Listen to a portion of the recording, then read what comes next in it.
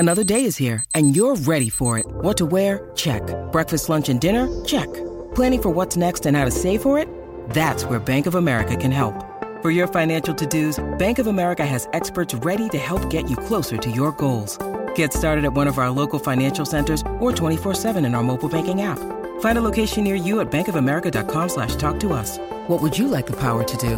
Mobile banking requires downloading the app and is only available for select devices. Message and data rates may apply. Bank of America N.A., member FDIC.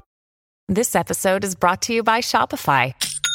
Forget the frustration of picking commerce platforms when you switch your business to Shopify, the global commerce platform that supercharges your selling wherever you sell. With Shopify, you'll harness the same intuitive features, trusted apps, and powerful analytics used by the world's leading brands. Sign up today for your $1 per month trial period at shopify.com/tech, all lowercase. That's shopify.com/tech.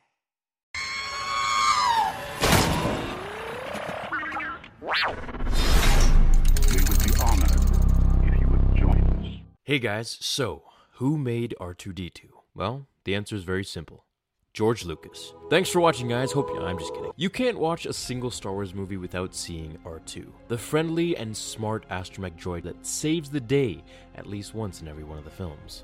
Did you know that he was George Lucas's favorite side character? Most droids' brains are always wiped periodically. However, with R2, that's not the case, giving him the personality we all know and have come to love. Now I've covered the question regarding why Obi-Wan didn't remember R2 in A New Hope, so today I'd like to discuss the droid's creator, and I wish it was a much more exciting story. However, what I'm about to bring you is all we have. It's a bit of a tricky one that George Lucas left ambiguous, just like Yoda's origins and species. However, with this one, we actually have a bit of an answer. The first time we see him is in Episode 1, where he was said to have been created for use on Queen Amidala's flagship. On that flagship were 3 other astromech droids, all of which were made inferior to R2's intelligence. He was more than likely made on Naboo. However, herein lies our answer. There was a mention of R2's manufacturers who made and distributed R2 units in the galaxy.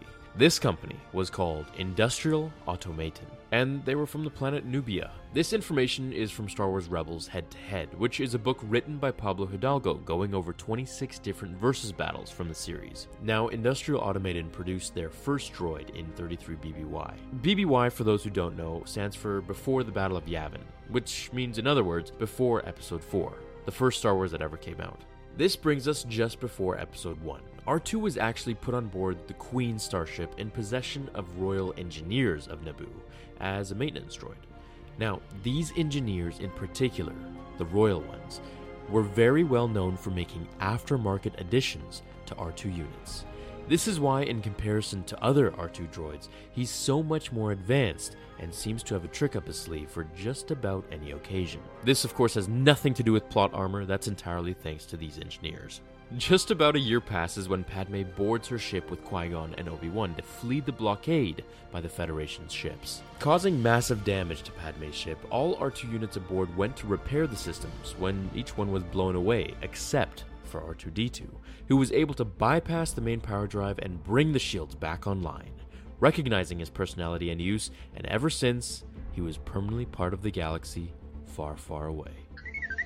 So, while the Automaton Company created him in a factory, he was later enhanced by the Royal Engineers, and then never had his memory wiped, which all droids were encouraged to, as they would develop permanent personality quirks, picking up all the info from the Jedi, the Republic, the Senators, and everyone in between, making R2-D2 who he is today.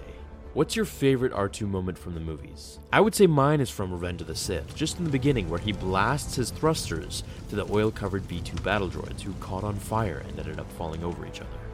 Thanks for watching today's episode, everyone. If you enjoyed it, smack that thumbs button. You're really helping out the channel more than you know. Have a great day, my fellow Jedi and Sith friends, and I'll see you all in tomorrow's episode of Star Wars Theory.